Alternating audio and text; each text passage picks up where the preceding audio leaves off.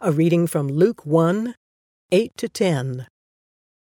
Once when Zachariah's division was on duty, he was serving as priest before God. He was chosen by Lot, according to the custom of the priesthood, to go into the temple of the Lord and burn incense. And when the time for the burning of incense came, all the assembled worshipers were praying outside. So in the first part of John, you're sort of at cloud level, and you're kind of looking down at this great ball. Remember the photograph from the moon of the Earth and this wondrous blue-green planet moving through the universe. That's kind of the perspective of John. The perspective of Luke is the perspective of the particular.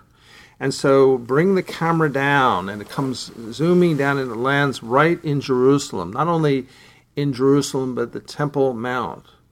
And here you have a man named Zechariah, husband of Elizabeth, who's a cousin to Mary. So they were already connected to the narrative that Luke is developing here.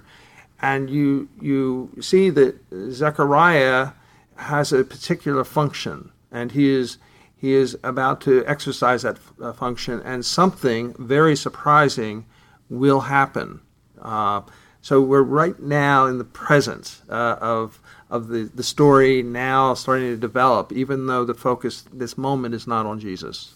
Right. It's interesting because there are some interesting details that are given to us by Luke.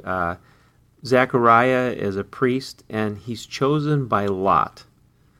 And there's a statement that is being made behind this, is some of life feels very haphazard and doesn't feel like there's a lot of order to it, but actually God is more in charge than you recognize, because something's going to happen for Zechariah today.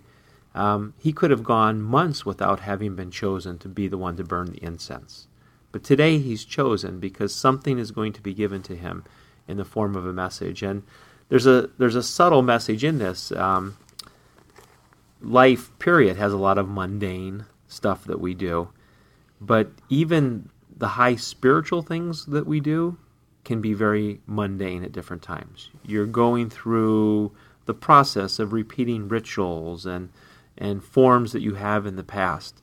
But you never know when God's going to come bursting into the midst of one of those. And so it's in his faithfulness of responding to the task that's before him, he's about to get an interesting message. An interesting surprise. I love you use the word mundane, but the other way to put it would be ordinary life, which is repetitive. And sometimes that's what we pray for. We pray for no big surprises. And this is a story of small surprises, big surprises, and gigantic surprises. And so we're about to experience one, even though Luke, as a writer, is writing down a mundane history in a way, in terms of the way he's approaching it. Just the facts, man. He's like a journalist almost. Absolutely. And that's what the difference between regular history and salvation history is. The redemption story keeps being told in the midst of it. And we recognize that there really is nothing mundane and nothing ordinary. Everything is super ordinary because God's presence is in the midst of it.